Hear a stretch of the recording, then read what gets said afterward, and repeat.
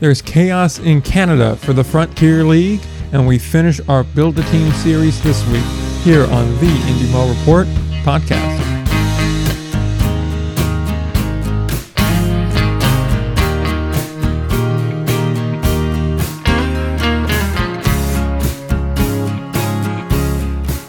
We are back again, episode number 111 of the Indy Ball Report podcast. I'm Nick. He's Will.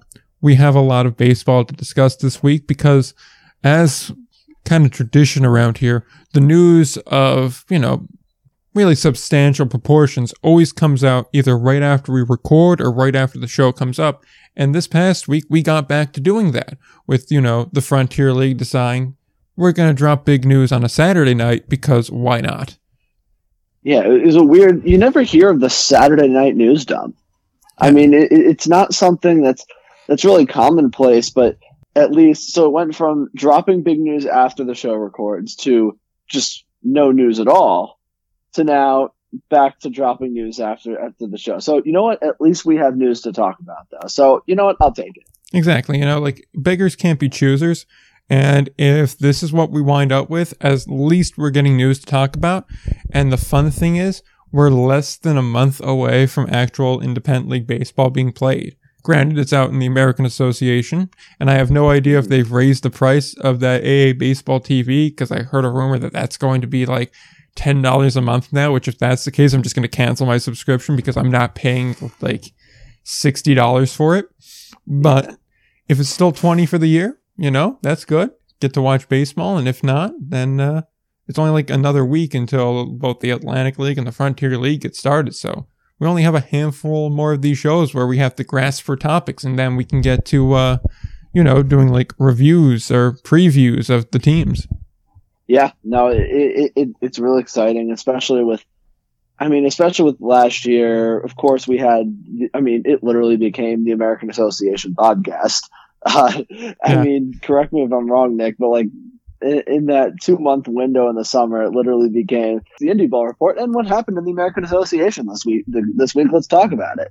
Yep. So definitely have more to talk about once games start to get underway here, which not too far away, like you mentioned, about 3 weeks away until stuff gets going in the American Association, which will be really interesting to keep an eye on. But I'm just excited and then hopefully in the Northeast, once we start heading toward Memorial Day, and we can get some action over here. Yep, hopefully, and I'm looking forward to just, having at least a semi-normal season, or at least having a different having different teams to talk about that are actually going to exist beyond 1 year. Yeah, that's. Yeah, I agree. I was really tired of talking about this circuit league and that circuit league and this league. I mean, no disrespect to the Maverick League, which is, still doing that. Yeah. But I am excited to get back to actual schedules, actual baseball, teams going in, teams going out. And it's going to be exciting because 2019 seems like it seems like worlds ago. And I'm excited to get back to the way things mostly were, but as I'm sure we'll get into fairly soon here in the Frontier League, I guess completely normal is not going to be the case for them quite yet.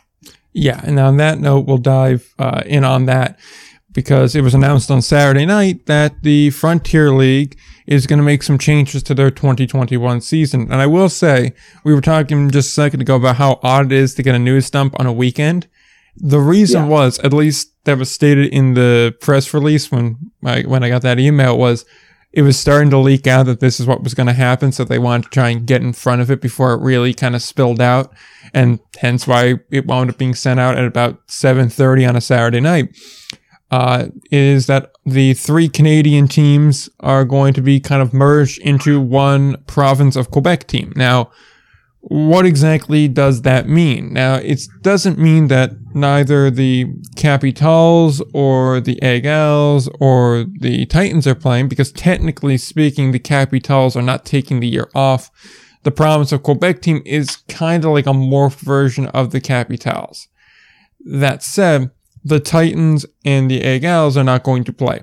They are kind of packing in on 21.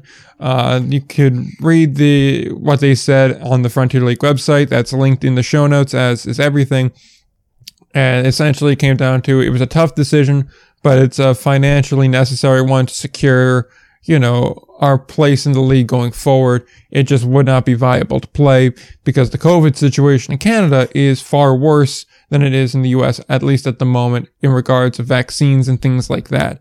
So it just wouldn't make it viable for them to host games, particularly Ottawa, seeing as I believe Ontario entered another lockdown or something similar to that, where things are very restricted there. So the odds of them being able to play are just very slim. Supposedly, the other option was to delay the start of their season, but it came down to, look, you could delay it a week or 2 weeks. The difference between the last week of May and the first or second week of June isn't going to make any sort of a change in what we'll be able to do. So instead, they kind of folded into, one team. The team will use the Eagles and the Capitals resources and be managed by the Capitals manager, Pat Scalabrini, who's, one of the better managers in independent league baseball. Certainly has helped Quebec to be, without a doubt, the most successful team in the history of the Can-Am League, and really any league that they've been a part of. They've just been sheer dominant. I believe they won something like 5 league championships in a row. It was just unbelievable how good that team was for a stretch. And I mean, they still are a very good team. 2019 was like their first down year in half a decade. So, I mean, that says a lot, especially on the indie ball level. But before we start really getting into it, I guess let's just kind of get your thoughts on what you think about the whole announcement, the whole news. So, Nick, since the start of the pandemic, I feel that these leagues, and this is not just limited to indie ball. I think we've seen it at the major professional sports as well. Mm-hmm. Even hockey included, I guess, although the circumstances there are a little bit different. It's this assumption that, we're going to be doing, once Canada's border will be open by then. Yeah. Here's the reality.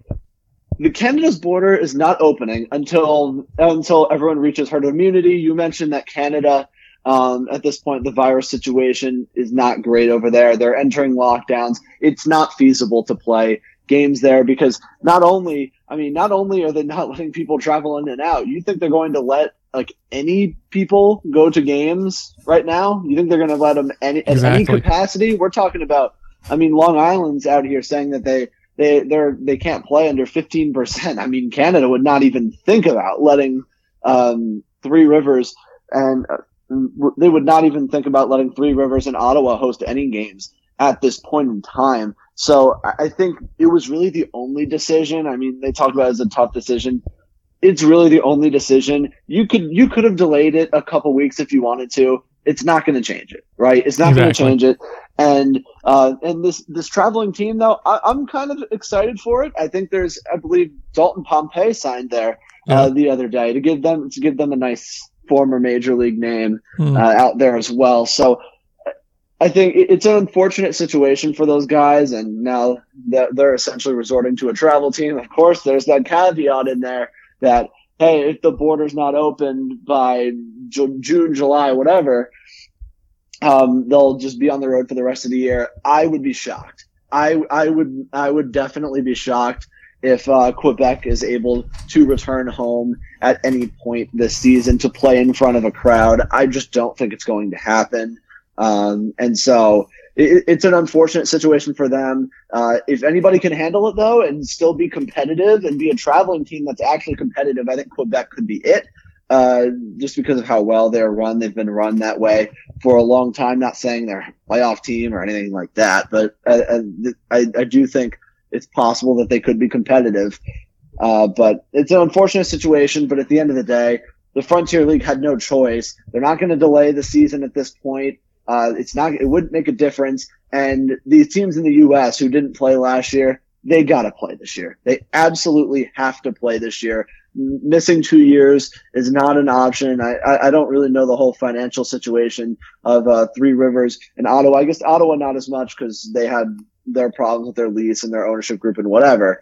But I mean, at the end of the day, I'm sure the Frontier League, of course, wants to have all those Canadian teams in. However, they got to make the decision what's best for the league, and undoubtedly, right now, it was the decision they made. So I don't fault the Frontier League at all. It was their only choice at this point, and hopefully next year we get to see the actual reality. That would be a giant, awesome Frontier League that's like filled with talent. I can't wait for the day that happens. I don't know about you, Nick. Yeah. But I think we kind of knew for a while that it was just not going to happen this year. Yeah, no, I'm really looking forward to finally being able to see this league realized as a whole, where we get to see this giant, like massive 16-team league where, for lack of a better phrasing, it's like the first actual real kind of independent league, where before it was always kind of 10 and under.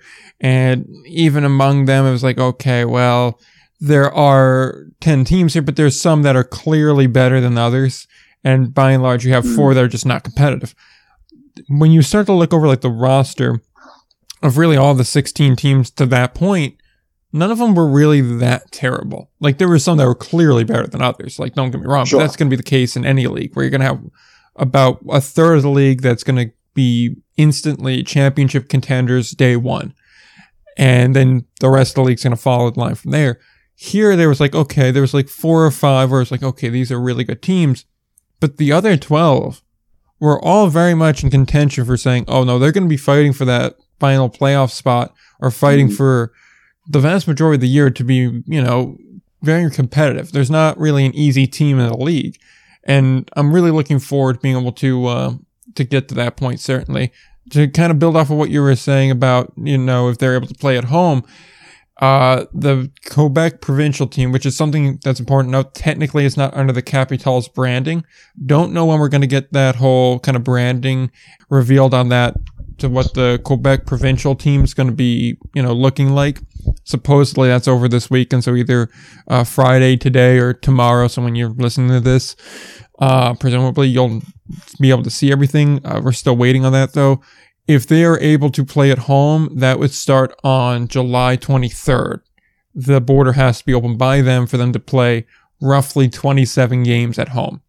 Now, like you were saying, Will, that's not likely. At this point, I can't really imagine that exactly 3 months to the day that they would be playing their first home game, things are going to change that much, that much more. Granted, I mean, it certainly could happen. I mean, look at where we were in January. We're in a vastly better place right now, but the situations are also very different. And it's awfully hard to predict that the situation is going to be to the point where they go, oh, we can meaningfully, bring people into the ballpark to the point where we can make enough money to justify the expense of putting on games.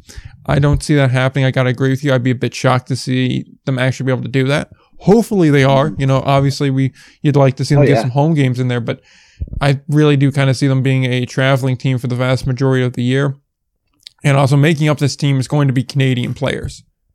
But what I don't understand here, and we were talking about this before the show, is if only the Canadian players, because non-Canadian players on the 3 Canadian teams are, 2 Canadian teams that really aren't playing, because it's kind of like Quebec's just getting morphed it's kind of like Quebec's getting morphed from the Capitals to the provincials this year.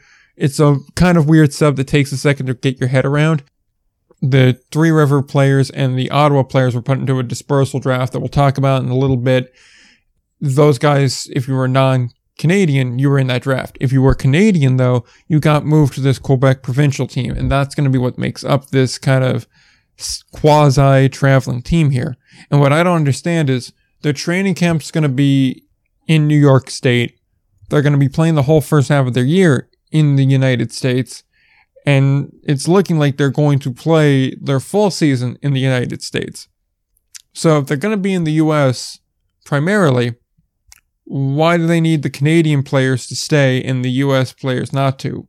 Why not give the provincial team, first choice at the players across the 3 Canadian teams so they could build one roster from it and then put the rest of the players in a dispersal draft? Or say you get 10 players across the 2 team rosters that are getting dispersed, go hog wild and the rest are going to be open up to the league. Like, I don't understand why it was done that way. Like, I don't get why you need to have the Canadian players on this provincial team unless it goes to something where, if they're able to play, having them be Canadian resident makes everything a lot easier. But that's the only reason I could possibly think of why they'd have to be Canadian on that provincial team.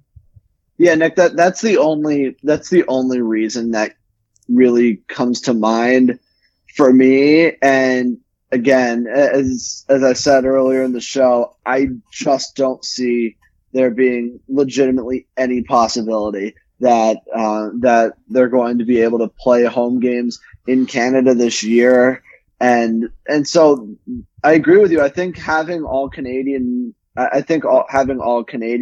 that team doesn't really make a whole lot of sense to me, at least.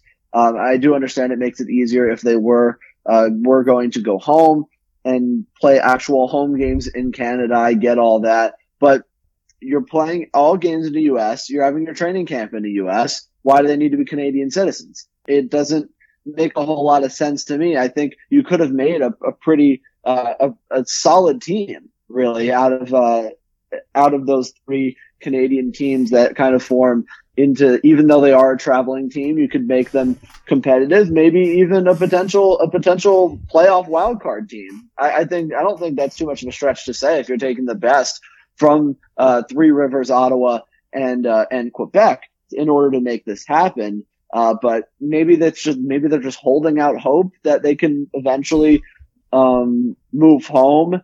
I just don't think it's a realistic possibility, and I understand, I guess, why they're planning for it or hoping for it, but I just don't see it happening.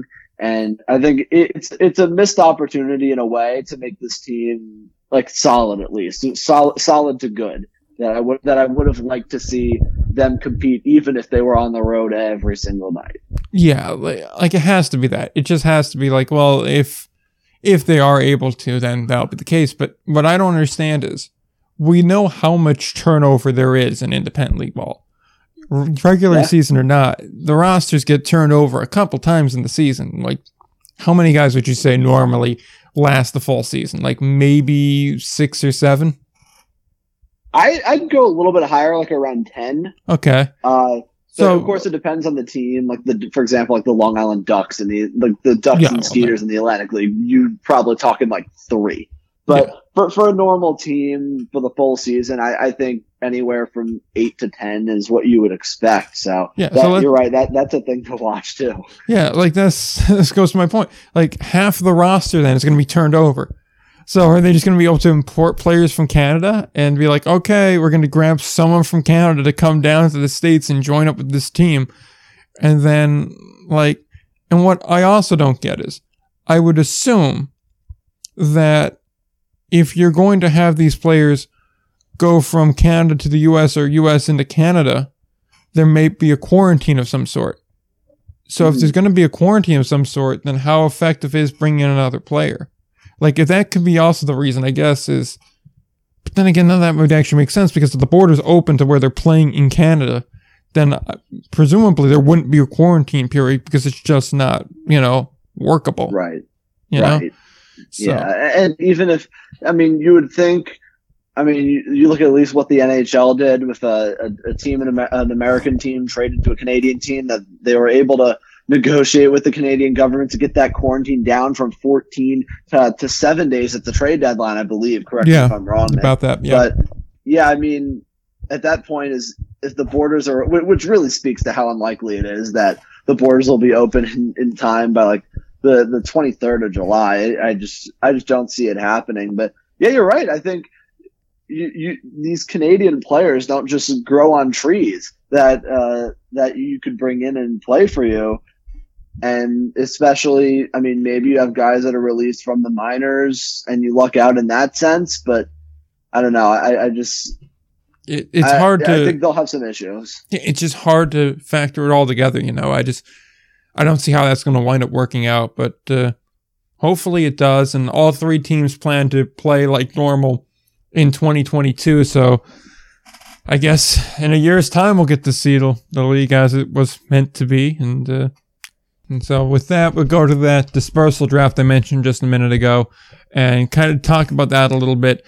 It was held this past day now. It'd be yesterday while we recorded, but Thursday at 4 o'clock was when it was held. It was streamed live on Facebook, so you could have watched that if you wanted to. It's only like 16 minutes long. It'll be linked in the show notes. It's right on the Frontier League Facebook page if you want to see it. The order was selected by drawing names out of a cup. Literally, that's how they did it. If the name came out first, then they picked last, and so on and so forth in reverse order until there was one name left in the cup. The Lake Erie Crushers got lucky enough to have the first overall pick. They took Trevor Achenbach, which is not, a terrible pick. He seems like a very solid guy. Definitely will help their infield. But for me, there's two teams that really kind of walked away as winners in this whole kind of dispersal, however you want to call it, draft, which would be both the minor teams, Southern Illinois and the Sussex County Miners. I'll start with Southern Illinois because they picked second, and they took a couple of very interesting guys. I'll start with their first pick, which they took second overall in Gunnar Kynes. This dude can straight up ball. He is a hell of a pitcher. And I'm going to pull up the stats now because I didn't write them in my notes, but they are up in the article I am writing that should be up by the time you're listening to this, hopefully at least. If everything goes right, it should be done tonight and then up by tomorrow morning at the latest. And you can find that on the website, indieballreport.com. But when you look at this guy's numbers, it's just, he's so ridiculously good. It really is kind of surprising that the Crushers didn't take him at 1, to be quite honest here, because he really is something else. He has in the total of 350 in the third innings, he has 350 strikeouts. He's striking out a guy an inning. He had an ERA below 3, and he walked fewer than 100, allowing only 18 home runs. And he's just really a dominant pitcher. And that's over the past 4 years when he was in Schaumburg. And I really, really do like that pick an awful lot. The dude really has just balled out. His only real bad year was kind of the 2020 winter season in Australia from Melbourne. He posted a career worst ERA, which was 4.92 over 37 innings.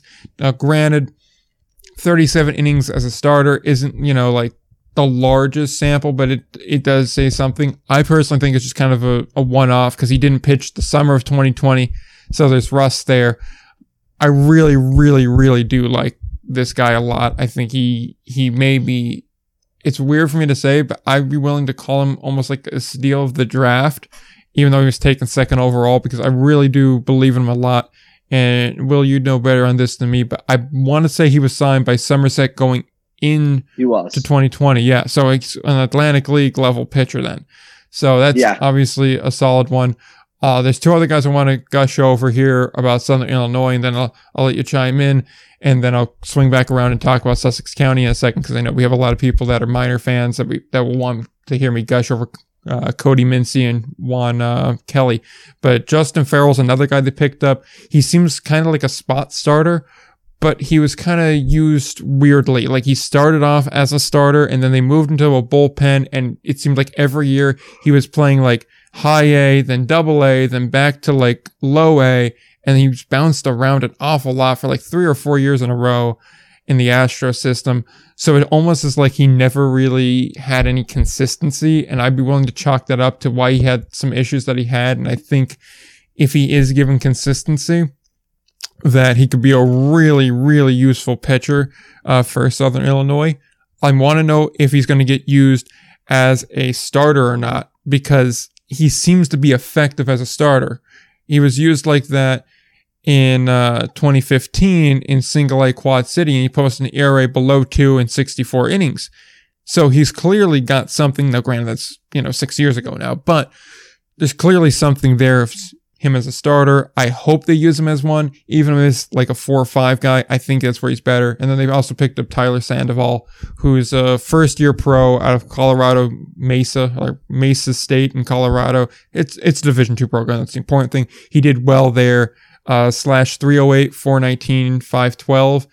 with 9 home runs, and he stole a base, which as a catcher, I got to mention catcher stolen bases. He did that over about 100 games in college, so he's not a bad player, but you can't really judge anything off of a college player until they play professionally. So I just want to get the Southern Illinois bit out of the way.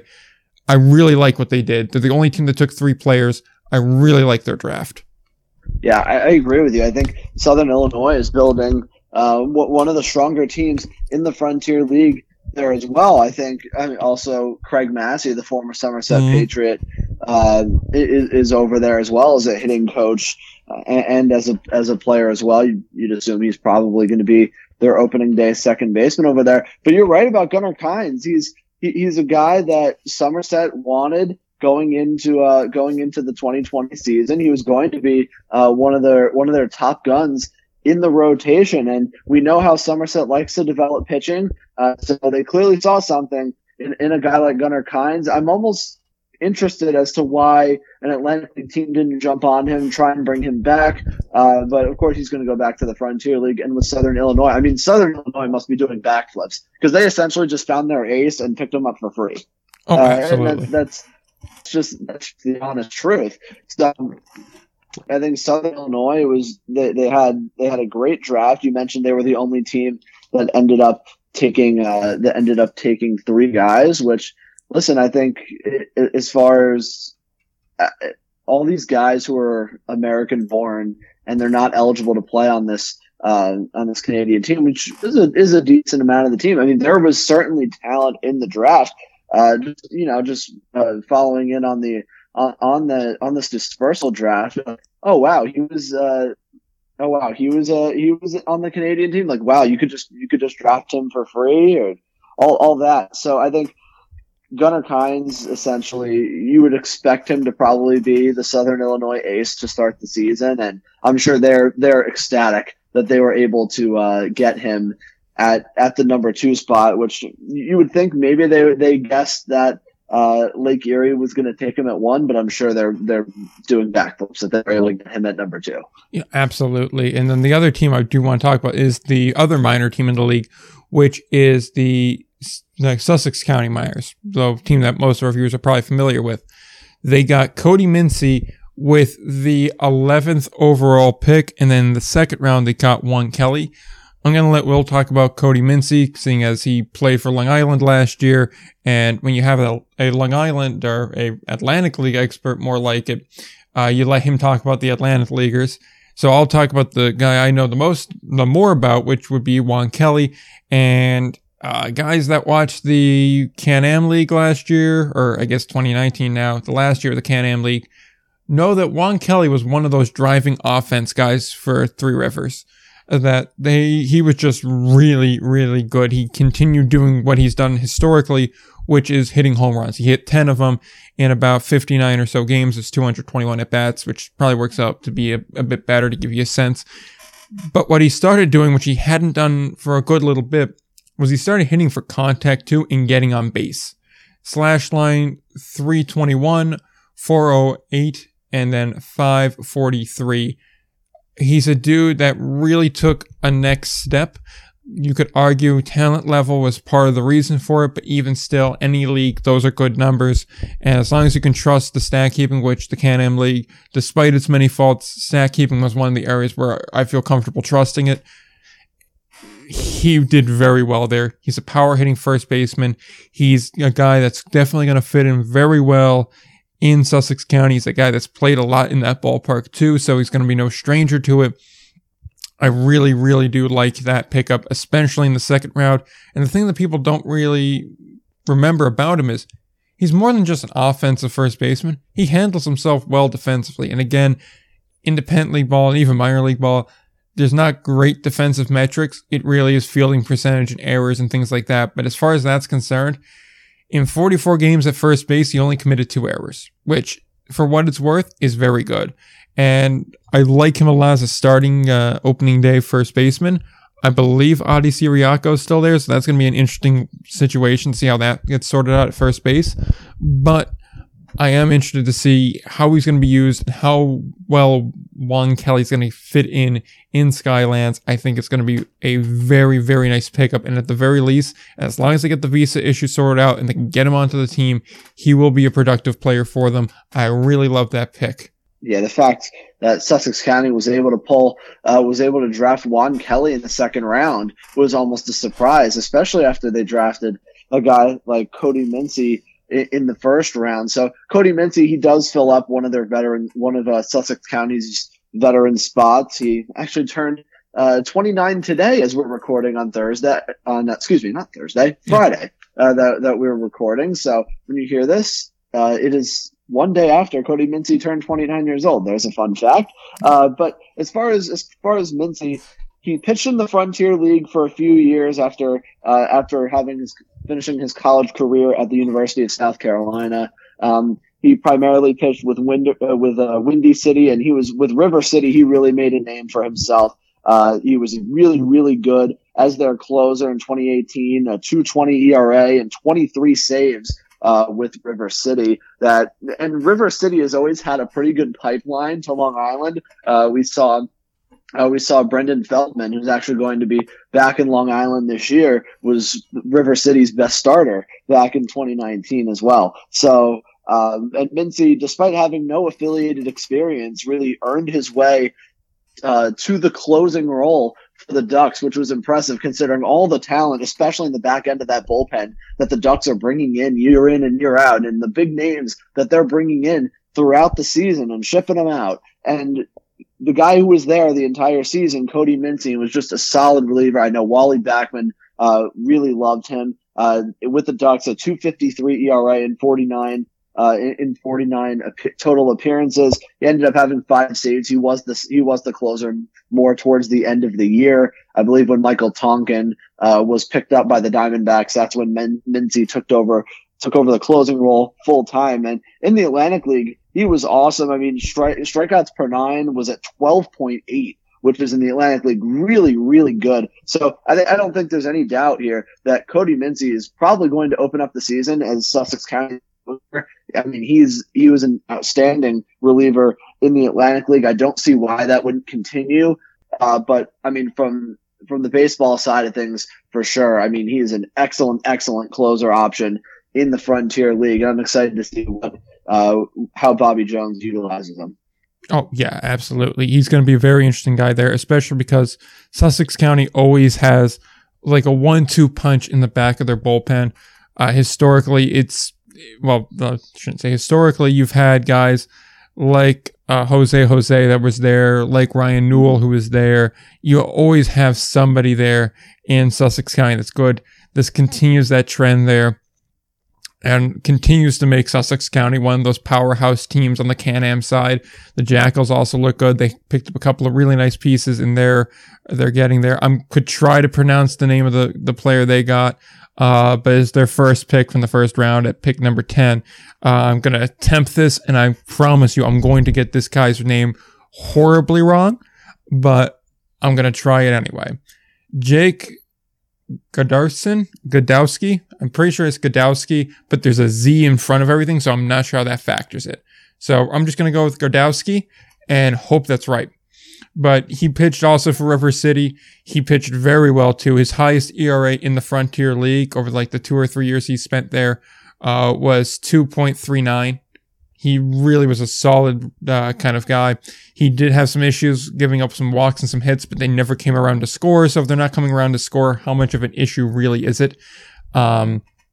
So he's going to help out New Jersey a lot too. So there's some really good pieces, like you were saying, that were available, and they definitely were made, or some teams made the most of it. I will say there are 2 teams in particular I do want to talk about that didn't really do the best job drafting. And the first one is at pick number 4, Evansville. They picked up a 23-year-old middle infielder, Jackie Urbaez. I'm going to quote exactly what I have written in this article here, because it really is the best summary of what I could say about Urbaez.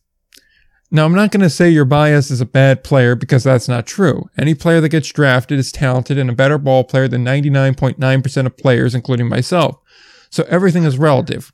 With that said, Urbaez doesn't have much here. He played one professional season split between rookie level and high A, hitting 194, 348, 650, or 265. I swear I'm dyslexic or something. I always mix up those numbers. With a pair of bombs. Your bias isn't what I call a threat at the dish. He does draw a lot of walks, walking 13% of his plate appearances, so that's something. He's a good fielder, though, so perhaps that's what the odd see in him. But for my money, there were better options available at the time. I gotta agree with that. I think there were certainly better options available, and I think if you really wanted him, you could have taken him in round 2, maybe even round 3. I agree. That was a curious selection at number 4 when there were still plenty of guys on the board. Yeah, like I would have even liked, and I understand you want more of a second baseman or a middle infielder, but Andrew Penner went next. And Andrew Penner is another guy, River City guy. He played well. His fielding percentage wasn't, tremendous, but again, it's not to tell you the whole story. 13 errors, though, is not, exactly terrific. But as far as like a threat at the dish, he batted much better. Like he hit, the best way to describe him is he hit like you expect a shortstop to hit. He batted 282. Then the rest of the slash line was 366, 375, 7 steals, 15 doubles, 3 triples, 2 home runs. That's pretty much what you expect out of like a shortstop hitting. I would have thought he would have been a much better, option there to go with. More of a polished player, still a middle infielder. I'm not sure if it's reasonable to expect or not a shortstop to be able to play second base at least somewhat effectively, but you could have went with that there. Like, I just don't really understand why you take your bias there. Like, again, free lottery ticket player, so I mean, he doesn't work out. Like, it is what it is. But still, it was a little bit of a puzzling decision there. And the one I don't get at all is Florence. They passed on their first round pick and thus were done with the draft before it even really began. And so, like I say in this article, I gotta hand it to Brian White. He made my job extremely easy here by opting to not select any player. And again, it is odd because again, it's like getting a free lottery ticket. There is quite literally zero risk. But hey, I mean, like, if he didn't see a player he wanted to add, but he had pick number 9. So he left guys like Gardowski on the board. He left guys like Mincy on the board, like Juan Kelly on the board. He left like a Zach Rakusin on the board. There was other guys there that I think could have been effective and you could have taken. Tanner Cable's another guy that I think could be really nice. Yeah, that would have been a pretty decent little add too in my mind. Even like Tasker Strobel isn't a terrible option to pick up there. There's just guys that I thought they could have taken that would have helped him out. But I mean, if you don't see a guy you like, then don't take a guy just for the sake of taking him, I guess. But again, it's a free pick. It's a free player. Why not at least make a run at him, Yeah, I agree with that. I don't see why you wouldn't essentially take a flyer on guys. And there were certainly guys. I mean, you could have gotten your closer in Cody Mincy, right off the bat. You could have gotten your starting first baseman in Juan Kelly. You could have. There were options there that they could have gone with. I was surprised as well that they didn't pick anyone. Before we move on, there was you mentioned him actually, but I wanted to make sure because I did get a chance to watch him a good amount in last summer because he played in the All-American Baseball Challenge as well as in the Somerset Professional Baseball Series. So I got a chance to watch him probably about 15, 20 times last summer, and I was really impressed with him. And that was, of course, was Zach Rakusin, the 27-year-old outfielder who was drafted by Windy City in this draft. And I thought he in the Frontier League in 2018 in a quick 33-game stint with Lake Erie, he was really impressive. Hit just under 300 in those 33 games, and when and I guess in 2019 his production took a bit of a dip that I guess was a little bit puzzling from a data standpoint. But then, at least last year, he was probably the best player on the New Jersey Blasters. He put up really good numbers in the Somerset Professional Baseball Series, and as I mentioned months ago about that series, the pitching was very high quality. The offenses were not. To be fair, there's at least one New Jersey Blaster that's technically invited to an Atlantic League camp. Oh, I know this. Why am I forgetting it off the top of my head? I only know this because I know him personally. That's the only reason why I know this. drafted. No, he swings lefty. He swings lefty. Third baseman. Right? Yep. Derek Romberg. There you go. Yes. Okay. Technically, he's making High Points camp. So I mean, technically, he's there, and you could argue that he was technically the best available bat. But you know. But and so Rakusin also, at least when I got the chance to talk to him a couple of times, he wanted to maximize his time. So he would play in the Somerset Professional Baseball on Fridays and Saturdays, and on Thursdays and Sundays he would go play for the Rockland Boulders in the All-American Baseball Challenge. And there in 13 games, he hit .475. So it's 19 hits in 40 at bats. Of course, the Frontier League is going to have better pitching than he saw in that league. But I think Rakusin is a guy that he's a big potential breakout guy. Then I really think there's a chance that he hits a lot better than he did in 2019 with Lake Erie. And I think Windy City saw that as well, that he could potentially be a breakout guy for them. And he's a guy I'm really interested to see how he hits this year. With Windy City, I think that was a great pick, and I just wanted to throw that in there about Rakusin. I'm excited that he was able to get a shot. Absolutely, he probably will be starting over in Windy City because if I have at least it right, historically speaking, they're not exactly the best team. So it'll be interesting to see if he gets able to get the starting anything in the outfield there. But there's two things I thought of there while you were talking. The first was, it's kind of surprising the Boulders didn't take him back then. I mean, they already kind of saw him play. So, that's true. I'm kind of surprised they didn't take him because he was taken with the technically in the 12th hole of round 2. And the Boulders were picking, I believe, in the 8th spot, I want to say, in the draft. So they could have taken him in the second round and still, had the guy. And so they passed on their second round pick. So that's interesting there. And the second thing also relates back to the Boulders in an indirect way. Their new manager is TJ Stanton. TJ Stanton managed the Three Rivers Eagles before managing the Boulders. So I'm kind of surprised that he didn't take more guys that were kind of under his watch, for lack of a better term, a guy like a Wine Kelly or perhaps someone else from Three Rivers there. I mean, he kind of has the inside scoop on him, so it's just kind of interesting you didn't kind of go to the well more on that one. Yeah, that is true. That is, I guess, from TJ Stanton, something I expected a little bit more of as well, and didn't really get it. So, but I'm sure Rockland will be competitive, the New York Boulders. I'm still not going to get used to that. That one's going to be the one throughout the year. With that, I think we talked about the Frontier League and the dispersal draft enough for 1 week. And with that, we can go to the Atlantic League. And what we have here is an answer to one of our questions from last week, which was, are the other kind of experimental rules still in effect here? And the answer we got is yes, but not all of them, which is good. And so we'll kind of go through some of those real quick, and we'll stop and we'll pause and talk about the ones that we feel necessary to talk about. And we'll kind of go over the ones that we've talked to death, which is like the first 3 of them, to be quite honest. ABS, we said our piece on this last week and many weeks beforehand. It's coming in one way or the other. They're improving it. It's going to be better. So no complaints there. 3 batter minimum. I'm pretty sure we both like 3 batter minimums. I don't think there's anything terribly wrong with that. It just kind of helps speed everything along, because the most boring thing in the world is watching a pitcher throw to one batter, walk them, and then bring in another pitcher and do the same thing ad nauseum. We don't need that. Figure it out. Learn how to throw to different batters. Then 18-inch base, again, great. It's bigger. Doesn't really affect me in any way. Doesn't affect the game in any meaningful way. Cool. Now, the first one I think that's kind of a little bit more of a talking point is that all infielders must remain on the dirt until the pitch is delivered. So I guess this is kind of the shift rule in a sense. I don't think it's that big of a deal. Yeah.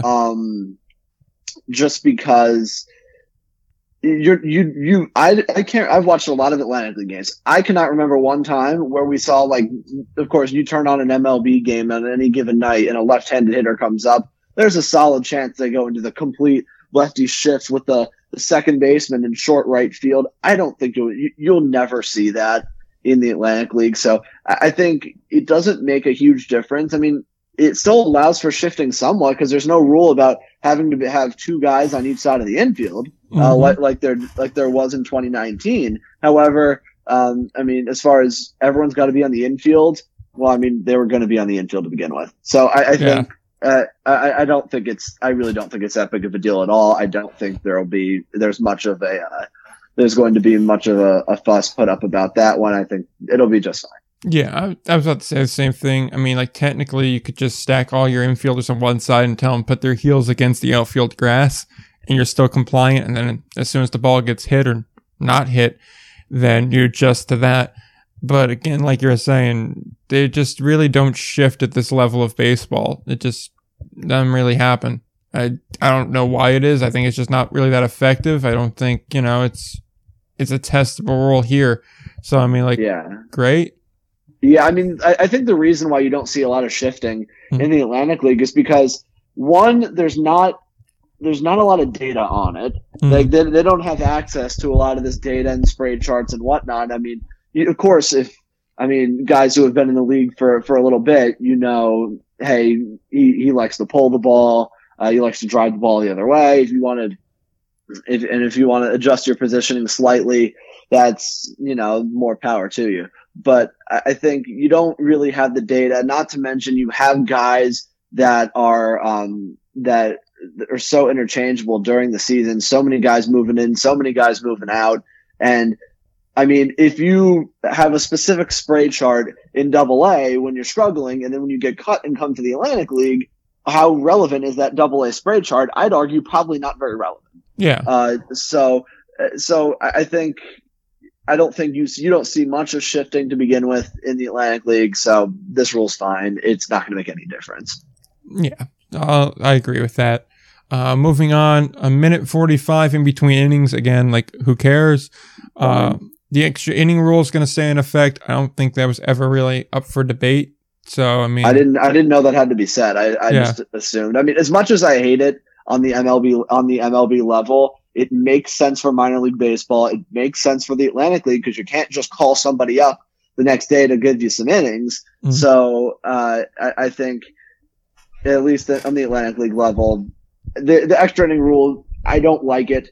But there's the Atlantic League regular season games that go 15 innings are not good for anyone. Yeah, so just from a practical standpoint, it just makes no sense to have a Tuesday night game in early May in New Jersey or Long Island where it's 50 degrees out with wind.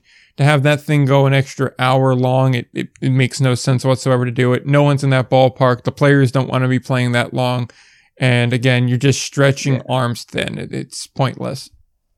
Now on the MLB level, there's a different argument because you can just call somebody up the next day to help give you some innings. So I hate it on the MLB level, but I do think for the Atlantic League, it's totally fine. And you did say you said on a early May evening in New Jersey. I feel like it's going to take both of us a bit of getting used to that. There's going to be no New Jersey Atlantic League team this year.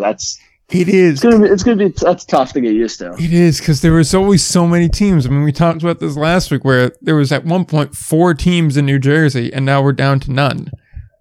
It's so weird. It's so weird. I honestly never thought this would happen, but I never did either. No. Who knows? Maybe we'll get one back one day. We could have had one if Trenton would have just swallowed their damn pride. We would have had one. Well, it did pay off for Trenton for 1 year. For 1 year, yeah. But let's see how that draft league goes for him. I'm gonna go not well. Oh no, absolutely. But, I'll save my Trenton rants for another day because I don't think we talked about their latest petty move because that was after last week's show, the one I sent you, right? Yeah, it was after. It's like a day or two later. What they did on Twitter. Yeah, that was that'll be that'll be my thing to add. All right. We'll save that for the end. Okay, good. So then moving on, the 3 team timeouts, and then you get an extra one in the 10th, and then you get an extra one every 3 innings after that. 3 seems very, very narrow. I agree. I understand, and I did look this up because I was looking up in the rule book for something else, and then I found this in there. The timeout is either a Mal meeting or a meeting amongst players or something similar like that. Because at first when I saw timeout, I was like, oh. yeah. At first when I saw timeout, I thought they meant like when you call for time. I was going to be like, only 3? I could see like 3 an inning. But like, no, these are like mound visits and whatnot. Even still, I would have liked to see 5. I don't think an extra 2 would have killed anybody. I was under the impression this entire time that it was hitters stepping out of the box. No. And I thought it was the stupidest thing ever. No, it's not that. Although, honestly, something like that would probably be way more effective. To be honest with you. But then why would they call it timeouts? Who the hell calls it timeouts? Yeah, that's what screwed with me. Visits. Yeah, because like when I hear time in baseball, I'm like, oh, it's a batter calling for time. Like, that's just what my mind goes to. Yeah, if I didn't look that up in the rule book, I would have had no idea about that. Like a broadcaster's like, I don't know, Smith calls time in the box and steps out. Yeah. Like, that's what the word timeout means in baseball. Like, adjust your wording, please. Yeah. Confusing people. Yeah, like, I don't... It was poorly worded, but still, 3 mound visits or 3, like, player meetings or whatever they are. Again, I think 5 would have been good, but now you're limiting them to 1 every 3 innings.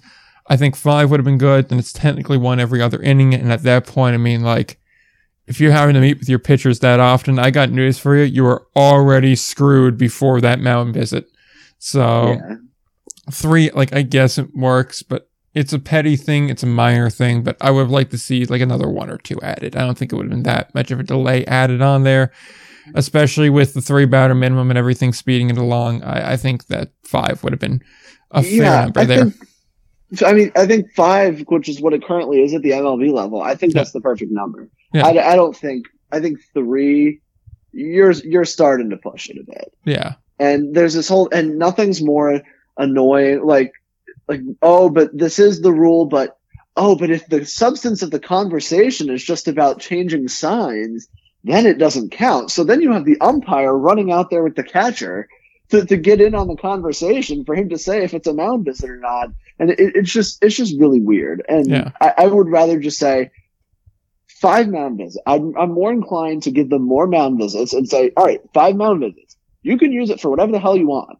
You change signs, talk about breakfast tomorrow, do whatever you want, but you have 5.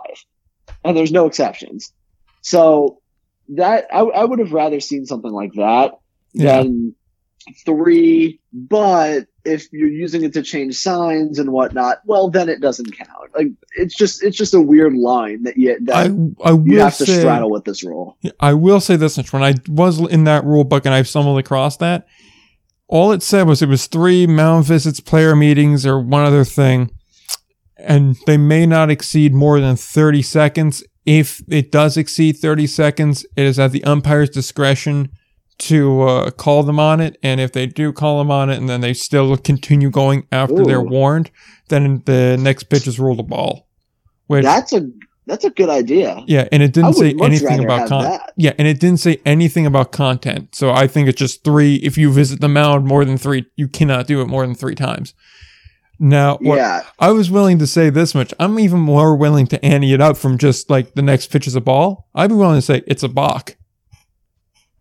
Yeah, I mean, because I always found it weird in baseball how you can talk as long as you want until the umpire has decided based on whatever he thinks that that's enough. I'm gonna take the slow walk out here. All right, guys, let's go. And even when he's out there, they still keep talking.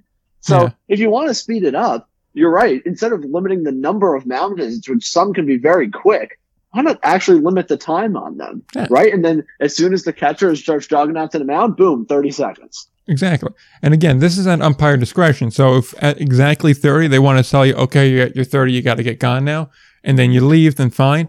Or if they want to go, okay, it's been 30 seconds, I'll give them an extra like 5 to 10 to just kind of finish up what they are, and then I'll warn them. They could do that too. That is on the table here, but it's essentially saying you're guaranteed 30 seconds. After that, the umpire can come and get you whenever they want. Which, again, I like that. I like how this is. That rule is, if enforced correctly, not bad. Again, I still would like to give them like an extra 2 mound visits, especially if we're actually going to enforce the 30-second thing. Then give them an extra 2, for Christ's sake. But right, yeah, I'd agree with that.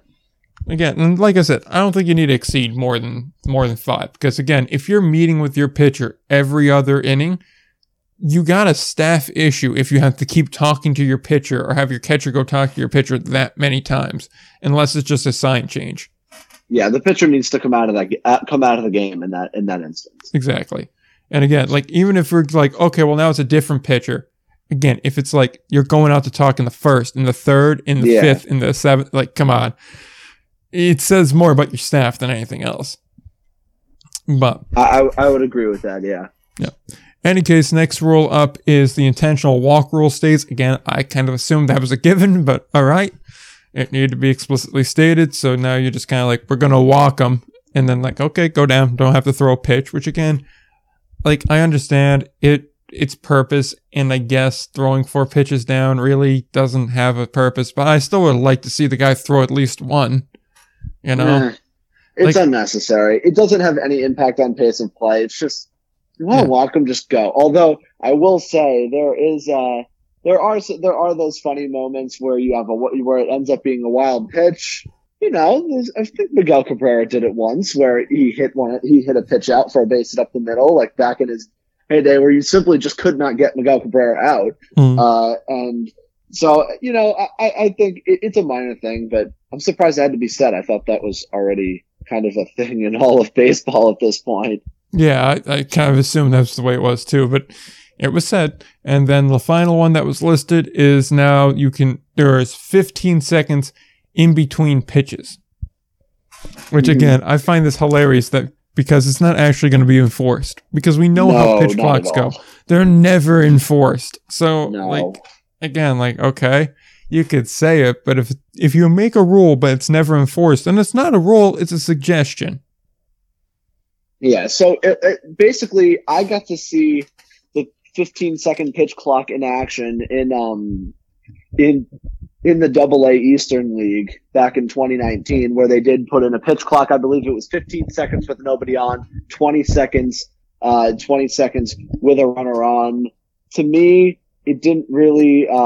It was never enforced, but I will say the pitchers did seem to move quicker. But when I talked to a couple pitchers about this, they didn't seem to have a problem with 15 seconds. They seem to think like if a pitcher's going good, 15 seconds is, I mean, they'll be ready to throw by 15 seconds. It's not going to be that big of a deal, but it's something that I don't mind trying, but at least in the younger generation, this is at least the sense I get watching more college baseball and even watching some of the minor leagues.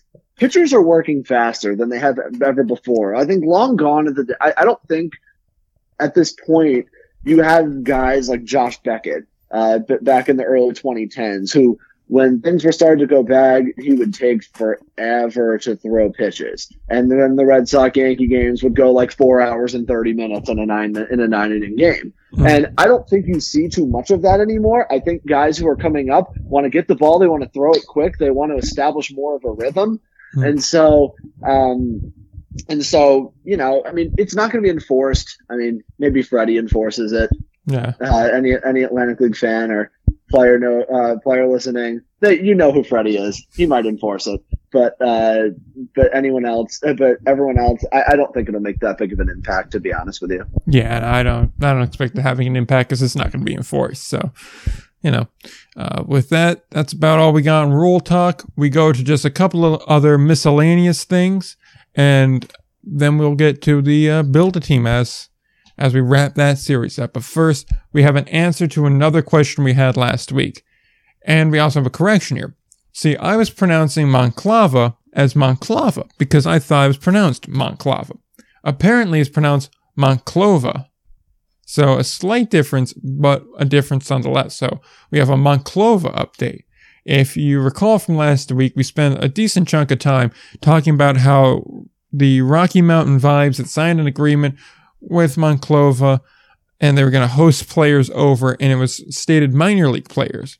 But then they went on to detail how, like, they're going to play the season in, like, Colorado Springs as the Vibes, and they went into all this detail and then listed players on their, like, official LMB roster. And so then we had this whole question as to, okay, the press release is obviously not that well written because it kind of implies that we're going to see like big name players, while that doesn't fit the Pioneer League at all, despite explicitly saying it's going to be minor leaguers, but it implied something else. We have an answer. It is minor leaguers that are not going to play in the Monclova official minor league, I guess, affiliate, or in the minor league that they would normally play in, because that league is not playing in 21 due to the COVID situation in Mexico. So these minor leaguers are going to play in Colorado Springs as the Vibes. Monclova is going to pay the salary for those players, and the salaries are apparently very similar to what you get in the Pioneer League. So I think that makes a lot more sense. And for those minor leaguers, I mean, that's great for them that they're going to be able to play this year when a lot of their counterparts may not. And who knows, maybe that turns into somewhat of an advantage down the line for. It is Monclova. Okay. Yeah, it's Monclova. But it is good to know that we won't have Bartolo Colon pitching in the Pioneer League as much as people wanted to see that. It didn't make a whole lot of sense, but it makes sense. It does leave me a bit disappointed, but yeah, this all does make everything else make a lot more sense. Plus, it's good for the Vibes too. They don't have to pay players because, they have someone else picking up the tab on it. So it's kind of like they're still an affiliate, and they're able to kind of continue operations, business as usual. They don't have to worry about a roster, and they can kind of begin to learn the ropes of being an independent league team, although they're a partnership league team, although no one acknowledges that term because it's a stupid term, as we've said multiple times. So they get to be in a quasi state for 1 year, and then in 22, when things should really be back to normal, they can really hit the ground running and get the whole indie ball experience, as it were. But I think it's a really beneficial thing here, so definitely good on them. Right. Yeah, I agree. And so the last piece of miscellaneous news, Chris Costi has been named the manager of Fargo-Moorhead. He was the interim manager last season. Team went 28-32, so slightly under 500. All things considered in the COVID season, not terrible, not great. Could have been better. Could have also been a lot worse.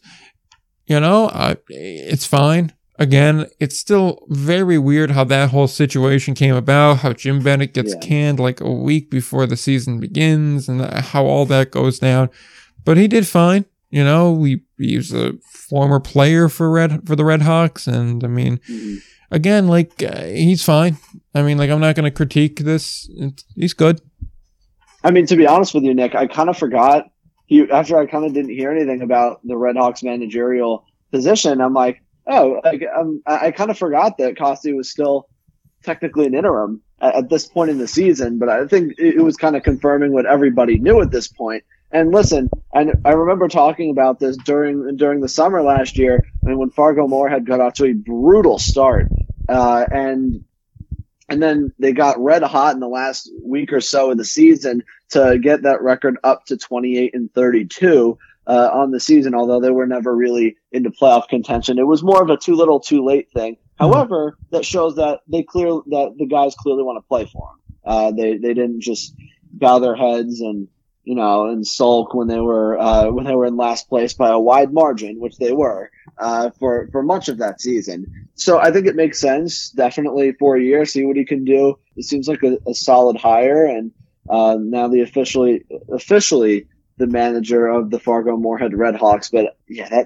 that situation was so bizarre last year. I've never seen something had to go on behind the scenes. It was not a great situation. And to Costi's credit, I thought he did a decent job given what he was handed. Yeah, it's like the only detail we ever really got there was Bennett wanted a larger role than what the Red Hawks were willing to give him, and it just went kind of south from there.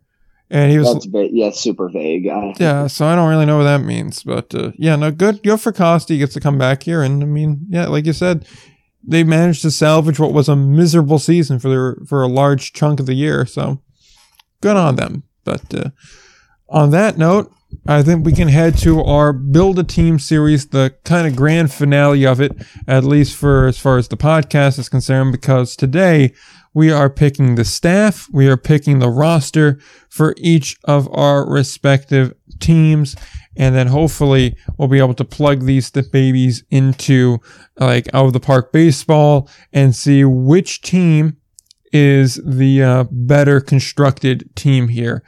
But that comes later on down the line. First, we got to go through our staff. If you want to get caught up on the Build a Team series, though, you can go back to episode 110 and episode 108 and listen to why we chose the cities we chose, how we would run the teams, like, the more operational stuff, and get all caught up with that. I'd recommend doing that if you haven't already. But if you are caught up or you don't care about getting caught up, then we can get going there. Normally we have Will start, so I'm going to let him start again by picking his staff, and then I'll explain how we're going to do the announcing of the two rosters here. I went kind of wild for the other ones, but the pitching coach was, I guess everyone knows him. I was thinking, pitching coach, this is my guy. He still doesn't have a job, so I went with John Hunton. He's been the Somerset Patriots pitching coach, done an outstanding job. It's a pitcher factory over in Somerset during their time in the Atlantic League. They sent a ton of guys to affiliated ball. So, considering he still at this point does not have a job, even though, maybe he joins Brett Jody's staff in Lincoln. I'm not sure. But at this moment, I have John Hunton as the pitching coach for my team.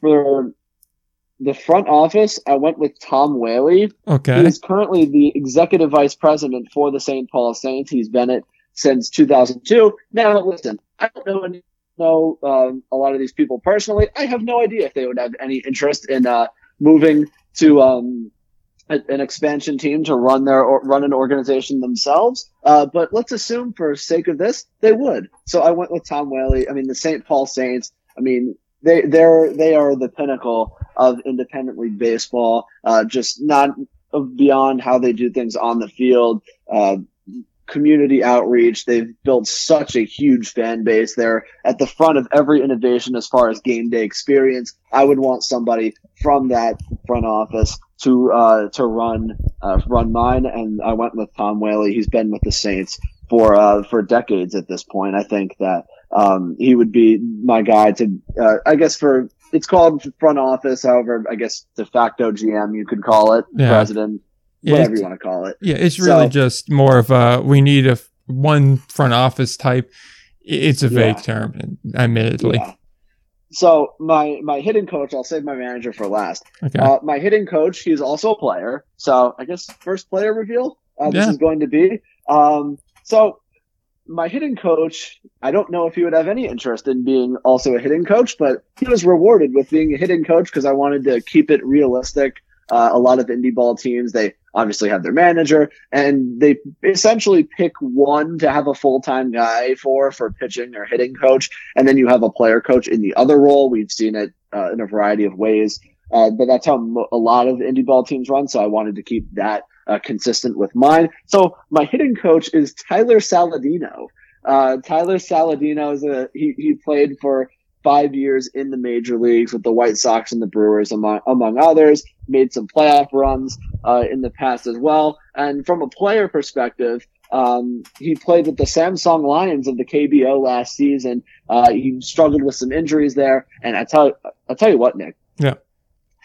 Last year, when I was watching the KBO every day, when there was nothing else on, at least even when the American Association was playing, I was still catching up on my KBO. So I knew some of the guys that didn't resign there. And it makes a lot of sense. So Tyler Saladino, he still had a solid year with Samsung, hitting .280, an on-base percentage of .411 with 6 home runs in just 44 games. He did struggle with the injury bug with the Lions. They elected not to bring him back. So I decided to bring in Tyler Saladino in a player coach role. Hopefully the extra money convinces him, a little bit extra money of also being the hitting coach convinces him to come as well. And I also view him as my starting second baseman. So I think as my first MLB guy, I went with Tyler Saladino, and he is also my hitting coach.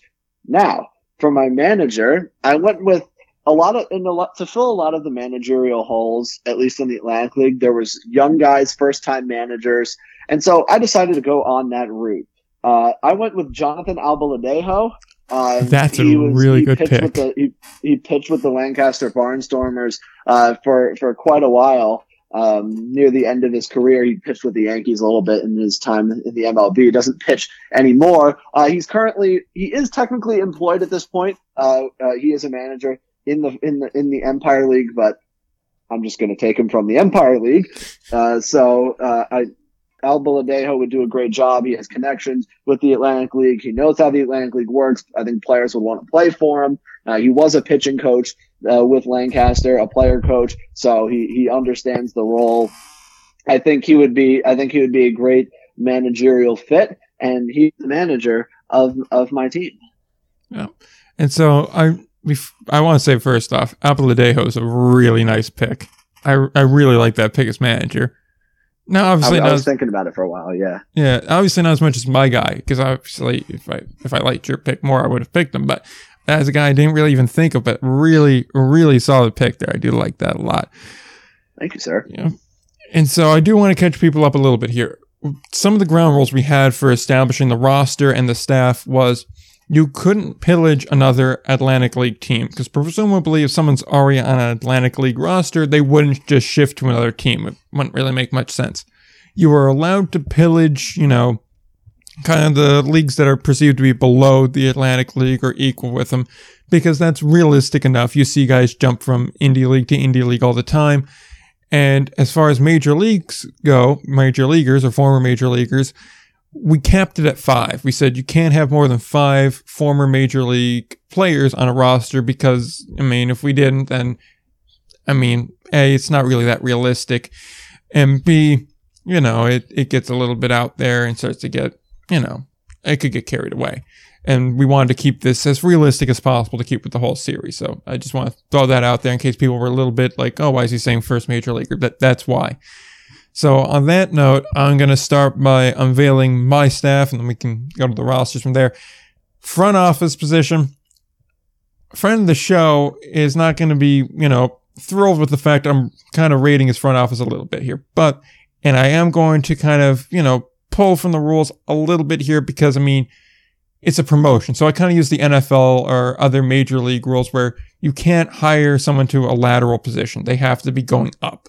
So if you're going to hire a pitching coach from another team, they have to be a manager. Similar thing here. I am stealing from a new Atlantic League team in Lexington. I'm taking Michael Koltak in my front office. The dude has a lot of connections. Clearly, Lexington knows what they're doing. West Virginia knows what they're doing in just the way they assembled the roster. I think promoting Koltak kind of into the Atlantic City team that I'm building, I think he would find a way to really kind of bring the vision I've set forth to life and also really help construct this roster because clearly they're good at hiring people. He knows guys. He's not that, out of the game too. He's recently retired. So he's got a good pulse on, some of the guys that are still playing and, what they look for, how to build an organization, things like that. So he's my front office pick.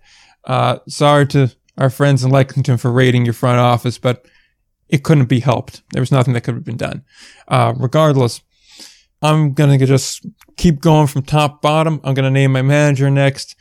And we were just talking about him too. He's still, technically speaking, not employed. And he was manager of the year in the American Association in his only year in Fargo-Moorhead, had 63 wins, really got Fargo-Moorhead back into relevancy, something they hadn't had in a decent bit of time. I'm bringing Jim Bennett in. He's 63, so he's not the youngest guy in the world, but he's still not terribly old. I still believe he could be a manager for this team for close to a decade, and that matters a lot to me. He's clearly a guy that knows how to build a roster. He's a guy that knows how to win, and we are dedicated to winning here and putting a good team on the field. That said, I did struggle a little bit to find a hitting and a pitching coach because I wanted to find someone that could at least relate to the area, and you'll see a handful of my guys that I picked on my roster here, or hopefully we'll be able to get on my roster. I'll explain how we're going to reveal these rosters in a second, are from New Jersey and from the general Atlantic City area, because you want guys that are kind of familiar or are local guys and you can promote as such. So I have 2 former Atlantic Surf players as my pitching and my hitting coach. The first up is the hitting coach. I picked Demetrius Heath. He's the guy who spent a couple of years in Atlantic City, was one of their better hitters too, in I believe 2006, and really is actually a very good coach, as he's a high school coach in Florida right now. So I'm still asking him to coach. I'm just asking him to come up from, I think it's Homestead, Florida, and come up to Atlantic City and now work on the professional level as opposed to the high school level. Similarly, I do have a guy that's technically a pitching instructor right now at kind of a private pitching academy. He's actually still in the greater New York area. I think he's in Cedar Knolls is where the pitching academy is based out of. But he's another former Atlantic City player. He is Andy High, another guy from the 2006 team, I believe. And he was a decent little pitcher there. He spent a decent chunk of time in Atlantic City. And I went so far in depth to make sure that both of those guys were available that I looked them up and I found their LinkedIn page. I found the resources to back up that they are, in fact, instructors at some point. And I think it's very realistic to ask them to come back to Atlantic City and essentially hold the same role on a professional level. Again, they're not terribly old. They're younger guys. And I think you could have a situation where you have a guy like Bennett. He's there for, 7, 8, maybe 9 years. And then you can transition to one or the other into that manager role later on. They already kind of know the city too. And that's a huge benefit in my mind. So that's how my staff shakes out. Okay. I like the Jim Bennett hire. Yeah. I really do. I think that's, we were just talking about him. It's funny. So, yeah.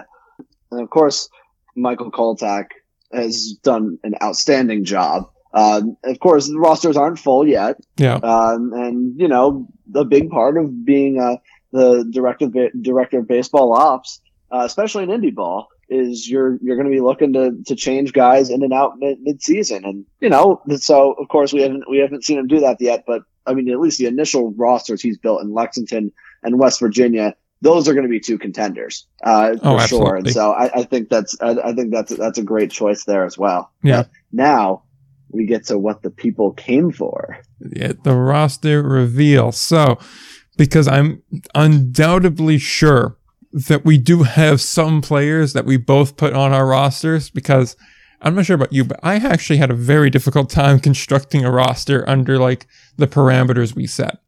So I figured the most fun way of doing this would be to have almost like a quasi draft type thing. Not exactly where, we go, with my first pick, I select I don't know, whoever the hell it is, and then go like that. But instead we'll go, okay, we're going to pick the catcher position, and then you'll name your catcher, then I'll name my catcher, and we'll go back and forth like that. Because unlike up to this point, if we have the same player on a roster, that's going to be a problem when we try to sim these two teams against each other. So, with that said, I'll let you start with catcher, and then you name your catcher, I'll name mine, then I'll name my first baseman, you'll name yours, and then we'll continue on like that. I'll let you start with we'll go with the starting lineup, your starting 9, then we'll go to the rotation, and then from there we'll just list off our bullpen and bench, because I think at that point the gimmick will get kind of old. So, okay, here we go. So, for catcher, Atlantic League fans will know this name. He has been one of the better catchers in the league over the past few years. He was originally likely going to come back to York in 2020. He ended up getting picked up by a Mexican League team in a season that did not happen. I tried to look up and see if he was re-signed for 2021. I couldn't find anything. Still said he was a free agent. And if you couldn't tell, then York Revolution fans will certainly know who I'm talking about at this point, and that is Isaias Tejeda. I am very, very excited to bring in Tejeda as my catcher. He was an absolute menace at the plate with York in 2019. On any other team, he would be the team's best hitter, but Telvin Natcher's unbelievable season, probably top Tejeda, but Tejeda hit 338, an OBP just under 400 at 399 with 23 home runs in 131 games with York. He's probably a guy that isn't going to be behind the plate every day. At least with York, he was pretty much half and half with first base and catcher. Caught, I believe, 57 games in 2019 with the York Revolution. But my primary catcher, I don't think you're going to find a better offensive threat than Isaias Tejeda. And I understand from like a defensive aspect. You want a good defensive catcher. But for the Atlantic League, you have to assume the automated balls and strikes are still in. So I don't even really care so much about defense behind the plate when framing is not in the equation. So I think Tejeda is my guy behind the plate. Yep, and so I just had the Ocean City Stars swipe out my catcher from me, and I had a feeling Sorry about that. No, that's fine. I got other guys, but I had a feeling it was coming because catcher was probably the hardest position to find because there really was very few options, at least, that seemed to be great. So we'll have to throw a quick audible, and I'm going to a guy that really hasn't played, I believe, since 2018. So it's been a hot minute, but he does have Atlantic League experience. He was originally going to be my backup catcher, but, we can audible. That's not an issue. And we're going to pick Armindo Escobar. He is not a terrible catcher by any stretch, and these are all just independent league games that I have listed. Well, that's a very nice thing to say. Yeah, I know. He's not terrible. Look, I'm talking as a starter here. Like, look, if he was going to be on my bench, there's a reason he's going to be on my bench. But he batted .270. The rest of the slash is .346, .368, 10 home runs in 174 games. Like I said, he would have been perfect as a bench catcher. He would have been great there. Now he's a starting catcher, so I hope he can hold on to that position. And, that's my guy there. He hasn't played since I believe he was with I think he was with the Road Warriors or the Bluefish last. So we're hoping for the best here. That's why I'm saying, we don't know what we're getting, but hopefully we're getting something decent. So far, I don't believe he has been re-signed in Mexico, so I believe that this pick still will work. He's a guy that Jackal fans will know. He's pretty much a first baseman. He only has 108 games in independent ball, but he just raked there a slash line of .346, .450, .682, 32 home runs. And keep in mind, that's all in 108 games over the course of 2 years. The man I'm talking about is Art Charles. I'm bringing him in to be my everyday first baseman. Okay. So my guy that I'm going to go with, New Britain Bees fans will know him, and that is Brock Stassi. He is going to play first base. So in Double-A in 2019, he unfortunately got his season cut short due to injury, but while he did play in Double-A, he was outstanding. Hit .315 with an on-base percentage of .412, hit 2 home runs in 25 games in Double-A. That was all he played because he did end up getting injured. However, the year before, in New Britain, in 2018, he was outstanding before getting his contract purchased. Hit .361, an on-base percentage of .458, 5 home runs in 40 games with the Bees. The Ducks signed him originally in 2020 in a season that did not happen. He was a guy that I was really excited for coming into the year, and the Ducks haven't brought him back to this point, so guess what, Brock? You can come to Ocean City and be my everyday first baseman.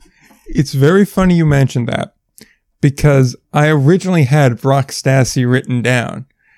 Really? And then I was like, nah, I like this other guy better. And this is one of those guys that when we were off air, I was telling you, like, yeah, I got 2 guys that are a little bit out there, but everyone else falls in line. Yeah, I'm curious to know who your second baseman is now. Well, I actually already because the hitting coach. Yeah. My hitting coach, Tyler Saladino. So I won't go into much more detail, but he played in the KBO last season, got his season cut short due to injury. We already went over the numbers, but I anticipate on Saladino starting at second base for me.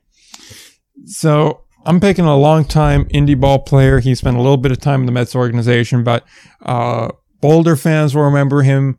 T-Bone, so I guess now Monarch fans will remember him. And, of course, Milwaukee Milkmen fans will remember him from last year.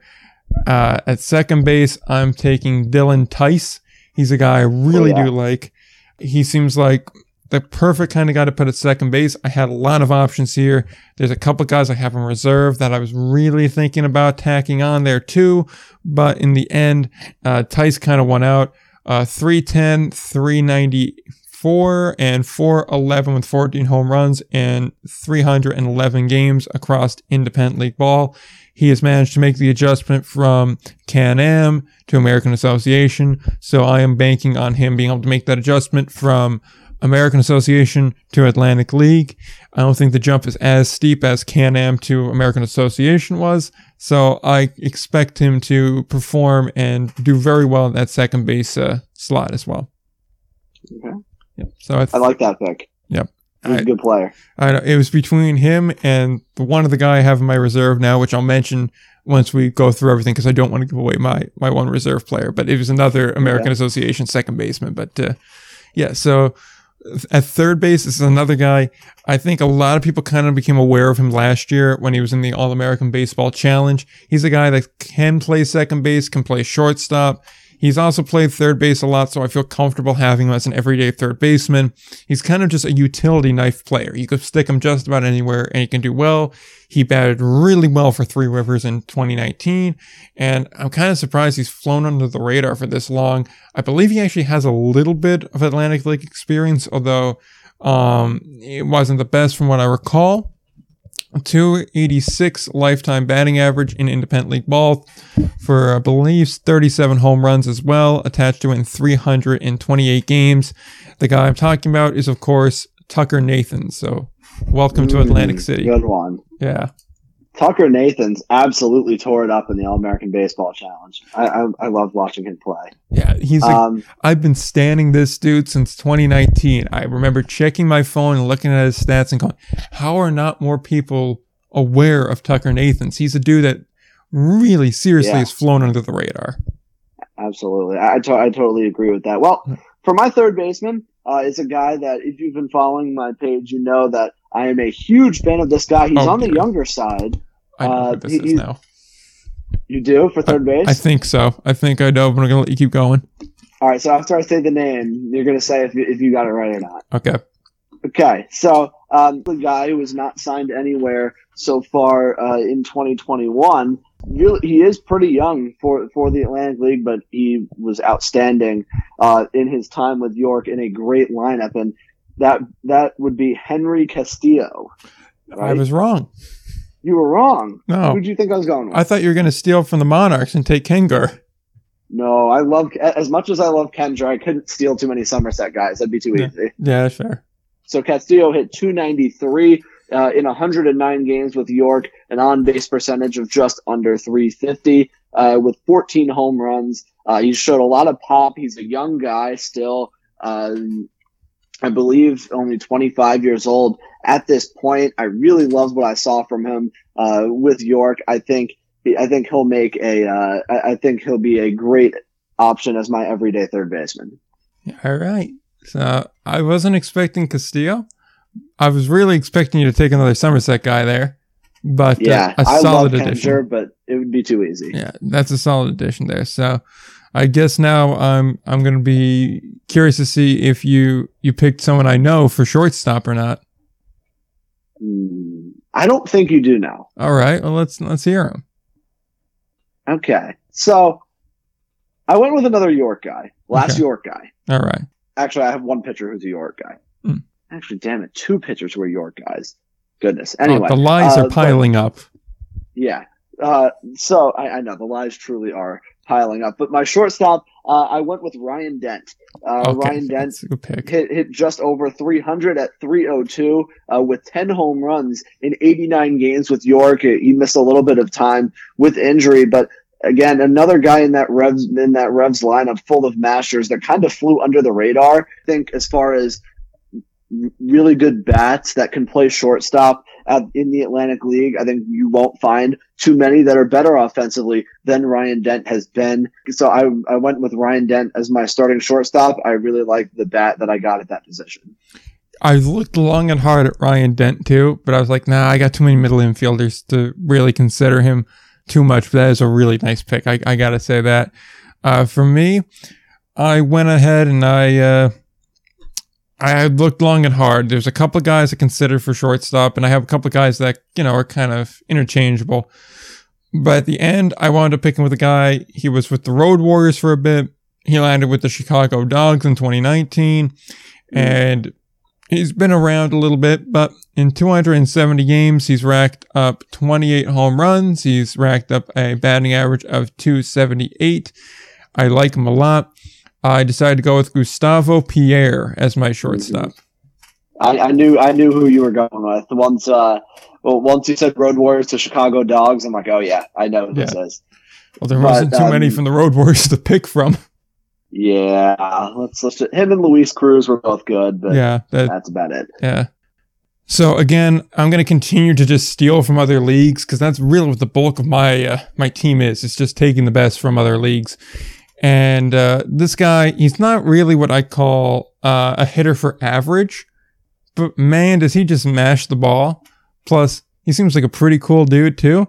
I also made a baseball video game cover with him on it. And so if that doesn't give it away, I don't know what else will. But 50 home runs in about 180 games is just the guy that I need to have on my roster. My first outfielder is Adam Brett Walker. That is very, very good pick there. Very good pick there. So the guy I went with, he was part of those mass minor league cuts last year that I thought, he put up really good numbers in AAA. I was surprised he ended up being cut. And he was also briefly signed by an Atlantic League team, and that is Cameron Perkins, the outfielder. He had really good numbers in 84 games with AAA Oklahoma City in the Dodgers system. He hit 282 with an OBP of 351 and 9 home runs in those 84 games. I think he was originally going to be one of my favorites for Player of the Year last year if that season had played out with his time in Sugarland. So Cameron Perkins is a guy I'm really high on, still has not been signed anywhere, so Perkins would be my first outfielder. A solid addition there. So who's your second outfielder then? So my second outfielder, he's a Can-Am guy. But oh, God, I feel like I'm about to lose one of my outfielders. So he's a Can-Am guy, but he's not like a Can-Am guy that a lot of people know. Okay, that may be safe. The next outfielder I'm going with is Jalen Jackson. Oh, thank God, my guy's safe. Do you know who Jalen Jackson is? Yes, I do. I believe he is a Quebec guy. Yes, that's correct. Yeah. So Jalen Jackson is what one may describe as an absolute electric factory. Why? Because he strikes out an absolute ton in Double-A. He was with the Yankees system in 2018 in Trenton. At least when I went to watch him play, he would strike out 3. He would go 1 for 4 with 3 strikeouts and a home run. So I think in a transition to indie ball where guys maybe aren't throwing as hard, I think he could be a really good hitter, and that's what he turned out to be in Quebec. So at least in Trenton, batting average down around 205, but he did hit 17 home runs in 102 games. And then when he made the move to Quebec, he really started to show what he can do at the indie ball level. He hit 271, an OBP of 360, and 13 home runs in just 58 games with Quebec. I think if you give him a full season, I think he puts up great numbers in indie ball. So you're sacrificing a little bit of defense. He's definitely going to be limited to left field. However, I'm excited that Jalen Jackson. I'm excited to welcome Jalen Jackson to the squad. That's a really good pick. From what I remember, Jalen Jackson was like one of the few bright spots in Quebec in 19. And outside of that, it was just a factory of sadness there, which was really weird to see because, like we said earlier, Quebec's historically been one of the better teams. That they're always in the postseason, normally in a championship game, normally winning the championship game. But that is a really good pick there. So on that note, I'm going to quickly list. Actually, I have this pick in the next one, so it doesn't matter what order I take them. But they are both former Can-Am guys. One of them's still in the Frontier League, so kind of Can-Am. The other one is an American Association guy. And I don't actually, come to think of it now, I honestly don't know. He may have been signed. I don't think he is. So if I am wrong and he is signed, then let me know. I have a slew of other guys that I can replace him out with real quick. But I do want to at least try to squeak him onto the squad here. So far in his career in independent league ball, after playing at Texas A&M, he's batted literally .299, just under 300. He has 15 home runs. He's been used as a shortstop. He's been used as a third baseman. He's been used as a second baseman. Then last year in St. Paul, he was used as a center fielder. 318 games in independent league ball. I want to try and squeeze more out of him. I want to try and see what he can do in center field. I'm throwing Mikey Reynolds here. It's coming to me now that he may have been signed. I don't know. I don't think he was, though. He wasn't signed, but I'm pretty sure I could have sworn Mikey Reynolds was signed. See, the thing that's confusing me here is I know he was originally going to be in High Point last year. Then that didn't work out, and then he went to St. Paul. I want to say if he is signed, it's the American Association, which means we're all kosher. So I can't find anything here, so we'll go with Mikey Reynolds. Yeah, so as long as he's not on the Atlantic League roster, we're good here. Now, this is where my first of my major league guys is. So I have 4 more slots after this guy. He spent some time with the Diamondbacks back in, I believe, 2015, 2013, that general range here. He's been a Jackal for the past couple years. He has done very well in 186 independent league games. He batted .275, .347, .478 on the slash line with 31 home runs. One of the better hitters in the Can-Am League.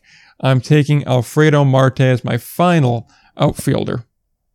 I had to assume. Yeah. I knew he was coming. Yeah. So my last outfielder spot, I'm not sure if anybody knows him, but I'm just looking at minor league free agents. Here's a guy that really caught my eye. Hope I get this pronunciation right. Rodrigo Orozco. I think that's how you say it. So we'll go with it. So he's a guy that he's more of a hit for average guy than a hit for power guy. I think I need one of that, considering I have Jalen Jackson in my outfield, so I need to have a nice balance. And so Orozco in 66 games in Double-A last year. Hit .263 with an OBP of .340 with just 2 home runs in those 66 games. But in 26 games in a quick AAA stint, he hit .305 with 2 home runs. Now that's the PCL, so in a small sample, but I do think that shows a little bit of what he could possibly do in the indie ball. So I'm a big fan of this guy. I think he's a good complement to what I already have in my outfield, which is a lot of strikeouts. However, I think I would like to welcome Rodrigo Orozco as my final outfielder. Very nice. A very nice addition there. And so I guess we round out the starting 9 with that heathen position I don't want to acknowledge exists. Yeah, exactly. Yeah, so that I'm interested to see who you have as that DH there. My DH, well, I guess he would probably start in the outfield as opposed to Jalen Jackson. Jalen Jackson would probably be a DH. But this guy is one of my favorite players to watch in Somerset. He, I believe, is not signed at this point, but it's Ramon Flores. I absolutely love watching Ramon Flores play. In Somerset in 2019, in 83 games, hit .308, on-base percentage of .392, 6 home runs before getting picked up by the Twins, absolutely raked in AAA, and in the Venezuelan Winter League this offseason in 35 games out there, hit .323. So he can still hit. I'm surprised the Twins didn't keep him around. I'm sure, he's on the older side, so I'm sure that partly had to do with it, but definitely want to have Ramon Flores on my team. I got to have him. One of my favorite players I've seen in Somerset, so definitely have to bring him to the team. All right, so I hate having to pick a DH to begin with because everyone knows my position on why they shouldn't exist because they're a sin against the game. But seeing as I have to pick one, because that is, how the roster is constructed here, this guy is technically an unsigned major leaguer. He was in the major leagues last year. He's been in the major leagues for a very long time. This is one of the 2 guys where I'm like, it's a little bit of a stretch that they were playing the Atlantic League. But then I was like, I've seen some of the other names that have been in the Atlantic League and in independent league baseball. I don't know if he would do it, but it's something that's at least in my mind, plausible. If it gets vetoed, it gets vetoed. I have other guys that I can swap him in and out for, which is important. I know who this is. You think so, hey? Yeah, I do. Who do you think it is? Edwin Encarnacion? No, it is not Encarnacion. Although he would have been a good pick, I will admit that. Instead, I went with a guy who's no stranger to the NL East. In fact, was a Philly for a little bit.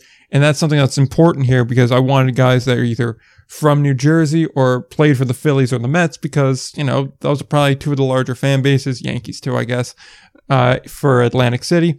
I went with Logan Morrison. Nice. Yeah, I thought he was fairly plausible. Yeah, no, Logan Morrison is definitely plausible. Yeah, so I picked him there. He could also be a first baseman too, but honestly, I was like, yeah, it's screwed. He's a DH. Yep, so. I think I agree. I think that's a good addition. So, are we doing starting rotation one by one? Or? Yeah, we're going to do the same kind of ABBA type format here for the rotation, and then from there we're just going to list off everybody else that we have. Okay. So I guess I'll kick off the rotation, and then we'll go from there, seeing as you got the start for the position players. This is the second guy, and this one is admittedly a reach. I will openly admit it's a reach, and I have other starters that I have in my bullpen that I'll just swap in and then grab a different bullpen hand if we think this guy's a little bit too unrealistic. However, again, he's a New Jersey guy. He pitched at Seton Hall Prep. He pitched for the Red Sox. He technically is a Cy Young Award winner. It's Rick Porcello. Now, yeah. I could see you saying that's unrealistic, and I'd admit that. But let's be honest, he hasn't exactly been good as of late, and he's still unsigned. That is correct, and I don't think anybody's going to sign him soon. But yeah. So, my first pitcher, no stranger to the Atlantic League. He was really good in Southern Maryland in just 2 starts back in 2019. He threw 11 innings, just gave up 1 earned run and struck out 17 before getting picked up by the Colorado Rockies. He did struggle in AAA, an ERA of 7.54 in 17 starts out there, but I mean, Albuquerque's a tough place to pitch. The PCL's a tough place to pitch. So I have no problem bringing him back. My first guy in the rotation will be the lefty Pat Dean. That's I forgot about him, but that's actually a really nice addition. So this is a guy that Atlantic League fans absolutely know. He's been rock solid for a long time. And back in New York in 2019, he was really good once again. I haven't seen him on a roster anywhere. I don't know he's now 35 years old, so maybe he's thinking about retiring. I'm going to hope not, because I want him in my rotation. And last year, he had a 2.85 ERA in 21 starts. He was undoubtedly the York Revolution ace. And by now, if you don't know who I'm talking about yet, I'm talking about Mitch Atkins. Yeah, that's a really solid one there. It took me a second for me to go, who is he talking about? And then as soon as you said York, I was like, oh, it's Mitch.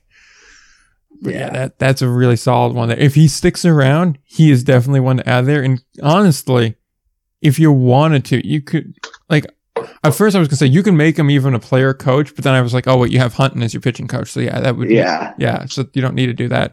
But that's true. I could have done that instead of Tyler Saladino, but whoops. Yeah, that's life. But that's life. Right. So the next 2 guys in my rotation will complete the rest of my former major leaguer slots. Both of them have some local relevance. One's a former Met. One's actually born in Pomona, New Jersey, which I was like, oh, maybe that's a mistake on the website. Where the hell is Pomona, New Jersey? So then I looked up, and it's actually just one of those parts of New Jersey that goes by a different name, but is actually part of a different town. Kind of like Tawako is. Yeah, like that.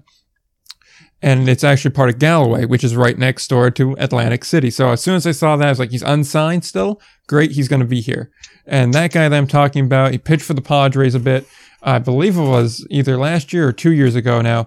And that's Brett Kennedy. He was a local guy. I was on the fence between him and one other guy. And I was like, he's local. That means I can promote him. And he's fairly young too. So maybe there's still some memory of him in the area. So that's definitely one there. And then the other guy I have, Met fans will remember him. His probably most distinctive mark was the fact that he's from Belfast and he's an Irish pitcher. So some people may know who I'm talking about now. He wasn't god awful for the Mets, but he certainly wasn't very good. And after the Mets released him, then they picked him up and then they immediately released him, or they traded him to the Dodgers. And then there was a whole weird little circle there around this guy. And once that was all done, he kind of disappeared. So I don't believe he's actually signed anywhere. At least I couldn't find anything of him being signed. So I went with PJ Conlon. Oh, yes. I know PJ Conlon. Yeah. I figured he screamed Atlantic Leaguer. Oh, yeah. No, definitely. So my next pitcher, he was a guy, not too well known of a guy, but he did sign in Sugarland.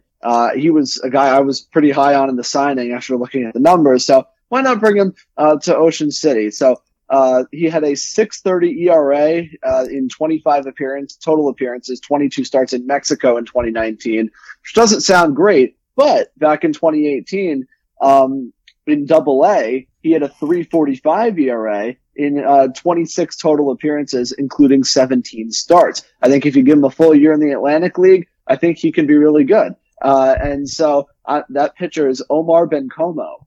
Okay. He was signed to play in Sugarland, but now he's coming to Ocean City. Very nice. Very nice. Now, I mentioned before how I watched a lot of KBO last season. So here's a guy that had a lot of KBO success in previous years, but not so much last year and was not re-signed as a result. He pitched for the LG Twins of the KBO. He was a former major leaguer with the Baltimore Orioles, and that is Tyler Wilson. He had a 4.42 ERA in 25 starts with the LG Twins a season ago. So he struggled a little bit. However, he had some great success in the KBO the previous 2 years, and that's a tough league to pitch in. So I think that Tyler Wilson will have a lot of success in the Atlantic League. Not to mention, former Orioles guy that also plays well into Ocean City, right over, not too far away from Baltimore. So I think Tyler Wilson's a good addition to my starting rotation. Yeah, absolutely. Honestly, the guy that you should have considered going out and trying to get, Logan Verrett. Logan Verrett would have been a nice addition, but Tyler Wilson's very good too. But so I guess now I finish out the rest of my rotation here, and we'll cap off the ABBA type format here. The first guy we mentioned earlier, he was the second pick in the dispersal draft. We mentioned how he was going to be in Somerset, and if the pitching gurus that exist over in Somerset saw a lot in him, I gotta believe that there is something there. And likewise, I sung his praise earlier. I gave you his stats earlier. I mean, he's averaging a strikeout an inning, and he doesn't really give up home runs. He's just a solid all-around guy. Of course, I'm talking about Gunnar Kynes. I'm picking him in there. He's going to slide in nicely. He has 3 major leaguers in front of him. I imagine him as the 4 option. That's a really deep rotation. Yeah, I agree. I think it's a great signing. I love Gunnar Kynes. Mm-hmm. And so the last one then freed me up to take a little bit of risk here. Not too much professional experience. He pitched for the minors as a rookie, and that would be Sussex County, and he did very well. He only had 86 innings as a starter, but I mean, 61 Ks, 25 walks, 6 home runs allowed, a 2.62 ERA. He looked very comfortable on the mound. And so as a 5th starter, I understand it's a jump from going from the Can-Am to the Atlantic League, certainly. But again, I feel like he's insulated enough, and my bullpen has guys that I can bump into the starting rotation if necessary. I went with Andrew Gist. Okay. And the final guy to round out my starting rotation and my final MLB slot, he's a guy who has no Atlantic League experience. However, after watching him pitch for a couple years with the Boston Red Sox, he should be in the Atlantic League. He pitched in 2019. He threw 40 innings, was not very good. A 6.02 ERA, was a former top prospect that did not pan out. However, he's a breaking ball that's not too bad. I think could play in the Atlantic League. He started at the Red Sox alternate site in 2020. And basically, he was cut from the alternate site. He asked for his release because it was clear they were not calling him up because he was trying to get an MLB deal. Shockingly, nobody gave him an MLB deal because he's not very good at the MLB level. But that doesn't mean he can't be good at the Atlantic League level. And that is the lefty, Brian Johnson. That is going to he is going to round out my starting rotation. That's a nice round out there. Honestly, so far, these are 2 extremely deep teams, and I'm very interested to see what's going to happen when they get put into the simulation. At this point, I think people just want to kind of hear the rest of the roster here. I think we're both at 14 players, so that leaves 9 slots open left between the bullpen and the bench. If you want to run through your bullpen and your bench right now, I'll give you the go ahead to do that. Okay, so for my bullpen, I'll just run through that real quick. I had James Pugliese, the former Somerset and York reliever. Nice. He's consistently good. Jeff Kinley as well, a lefty who pitched some in Somerset in 2020, was really impressive. Had some great numbers in Double-A mixed in there as well. A guy who I have is kind of an under the radar guy is a long man. He's only 23 years old, but was really good with the Adelaide Giants in the Australian Winter League. That is Mitch Neuenborn, had a 1.75 ERA in 5 starts with Adelaide. Mm-hmm. I envision him more starting in a long relief role to start the year, but injury here, pickup here, you could see him in the rotation. Another reliever, Kyle Martin. He pitched very well in Japan, was originally signed to Sugarland. He pitched well in Japan in 2019, was very good with AAA Pawtucket in the year before. So Kyle Martin is a guy I like a lot. Another Martin, Josh Martin, in 25 appearances with Sugarland after getting released by the Lehigh Valley Iron Pigs, the Phillies organization. Yeah. He put up a 3.77 ERA and with Sugarland. I think he's a solid guy for middle relief. And a high upside guy as well. I have Yordy Cabrera, who was also signed to New York last year, had a 3.96 ERA in 38 appearances in Double-A. And to round out, Brian Clark, the lefty, a 2.27 ERA in 45 appearances with High Point. And so that will round up my bullpen. I'm very happy with it. I think it's an effective bullpen. They'll protect some leads. As far as my position players, I only had 2 position players listed because I didn't know we were doing a DH. Yeah. And so I just have my backup catcher. And that is Albert Cordero from the Sugarland Skeeters. He hit 263 last year in 103 games. He has some good pop, 15 home runs. And so he's going to play more than a normal backup catcher would, because Tejeda is probably not going to be behind the plate every day or even 3/4 of the games. I'd see them probably more splitting reps with Tejeda being in the lineup, whether that's a DH, whether that's a first baseman.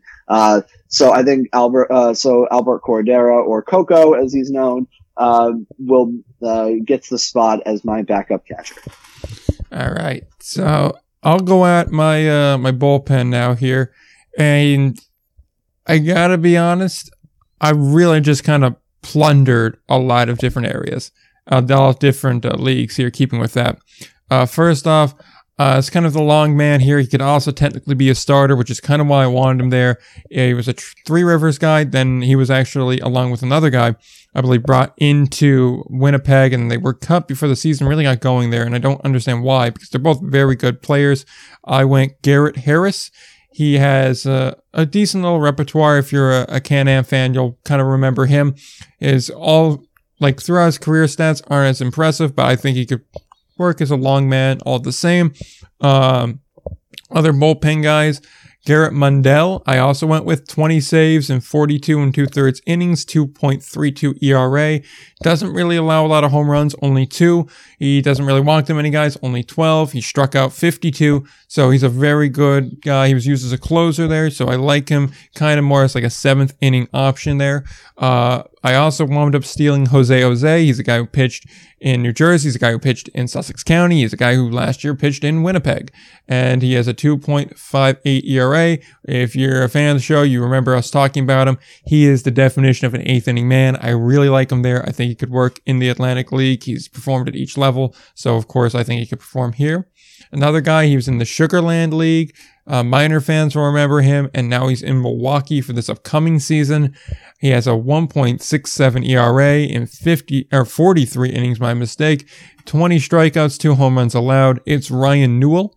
I believe he's also purchased by the Rays a bit, and then when they started cutting minor leaguers, he was one of the guys that got cut, but I really do think he could be my closer. I really do like him there. However, the other 2 guys I wound up kind of taking and throwing into my bullpen New Britain B guy. He's a little older, so I'm not sure if he's retired or not, but at least to my knowledge, he's not playing anywhere. Upcoming, a 1.58 ERA, 25 career saves in about 120 innings. It's Jim Fuller. I think he'd also be a nice little option there. And then a guy who I just kind of like watching him pitch. He's got a little bit of pop to him.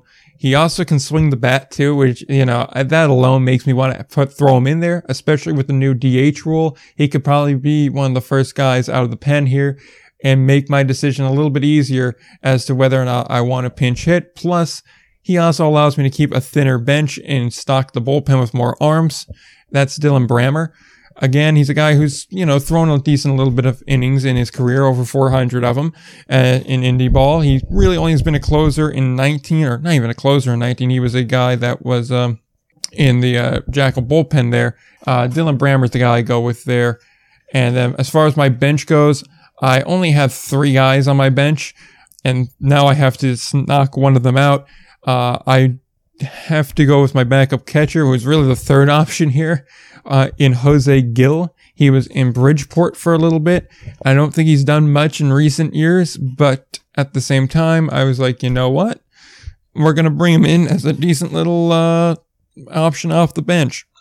Also now, as kind of like my one other guy, I don't believe he signed anywhere. He was in Bridgeport for a little bit. Then he became the captain of the Sugarland Skeeters. One of the guys who, joking about his name, actually kind of came to the genesis of this show. He's part of the reason why the show was founded. So I had to get him on the team, seeing as it would have been incomplete if I didn't. Anthony Tugboat Giansanti. I had to go with getting him on the team. Plus, that's a character guy right there. You need character guys on the team. It's something that's cliche, but it actually is extremely important. So he's on there. And then the last spot I have is a guy who was also a blue fish for a little bit, was a blue crab for a little bit too. This guy likes the blue team, so we'll have to throw blue into the logo of our Atlantic City Seagulls. And that is Angelos Nina. Okay. Yeah.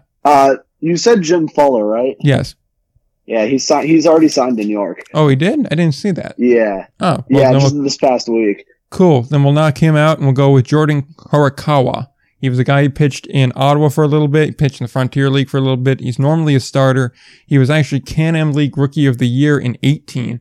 And then he didn't have a great 19, but I believe he got hurt as well. So I want to see if we can't convert him into a bullpen role. So we'll go with him.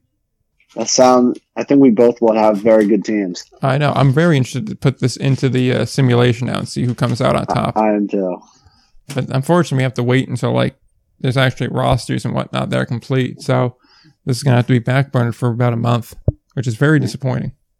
Nick, the people got another marathon episode today. I know. I just realized that now. I looked down. I was like, oh, wow. We started recording this at 7 and now it's 9.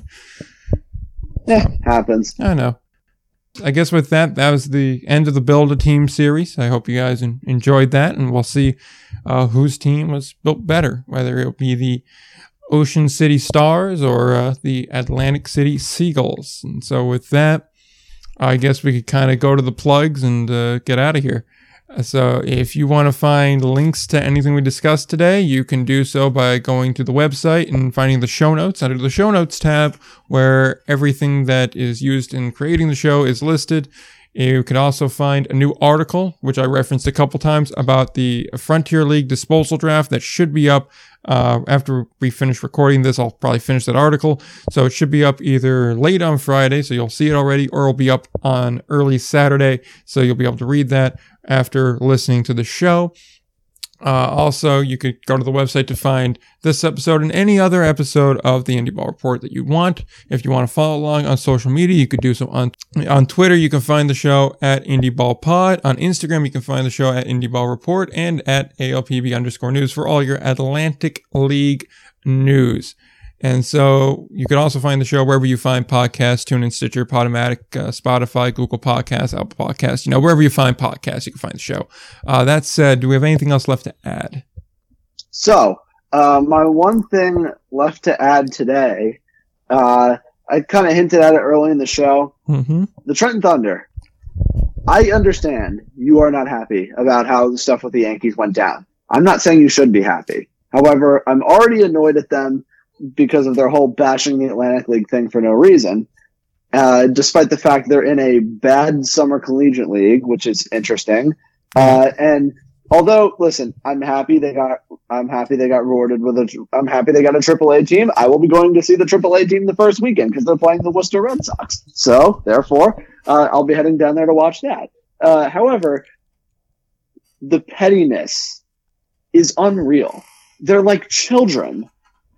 Like, it's seriously, like, if you have beef with the Yankees, instead of just taking shots at them on social media, they're just people. You can talk to them face to face. Might not work, and it's probably pointless at this juncture. But man, and the latest example, Nick knows what I'm talking about. I'm not sure if anyone else knows. Basically, the Yankees, as many of you know, are not off to a very good start this season. Still very early, but they're not off to a good start. And so naturally Yankee Twitter freaks out like they do after every single loss. And they're talking about firing Aaron Boone. And so one person in the comments, if it was a funny comment, they said, we hereby, option manager Aaron Boone to the Trenton Thunder. So we never have to see him again. And the Trenton Thunder responded, no thanks, we're good.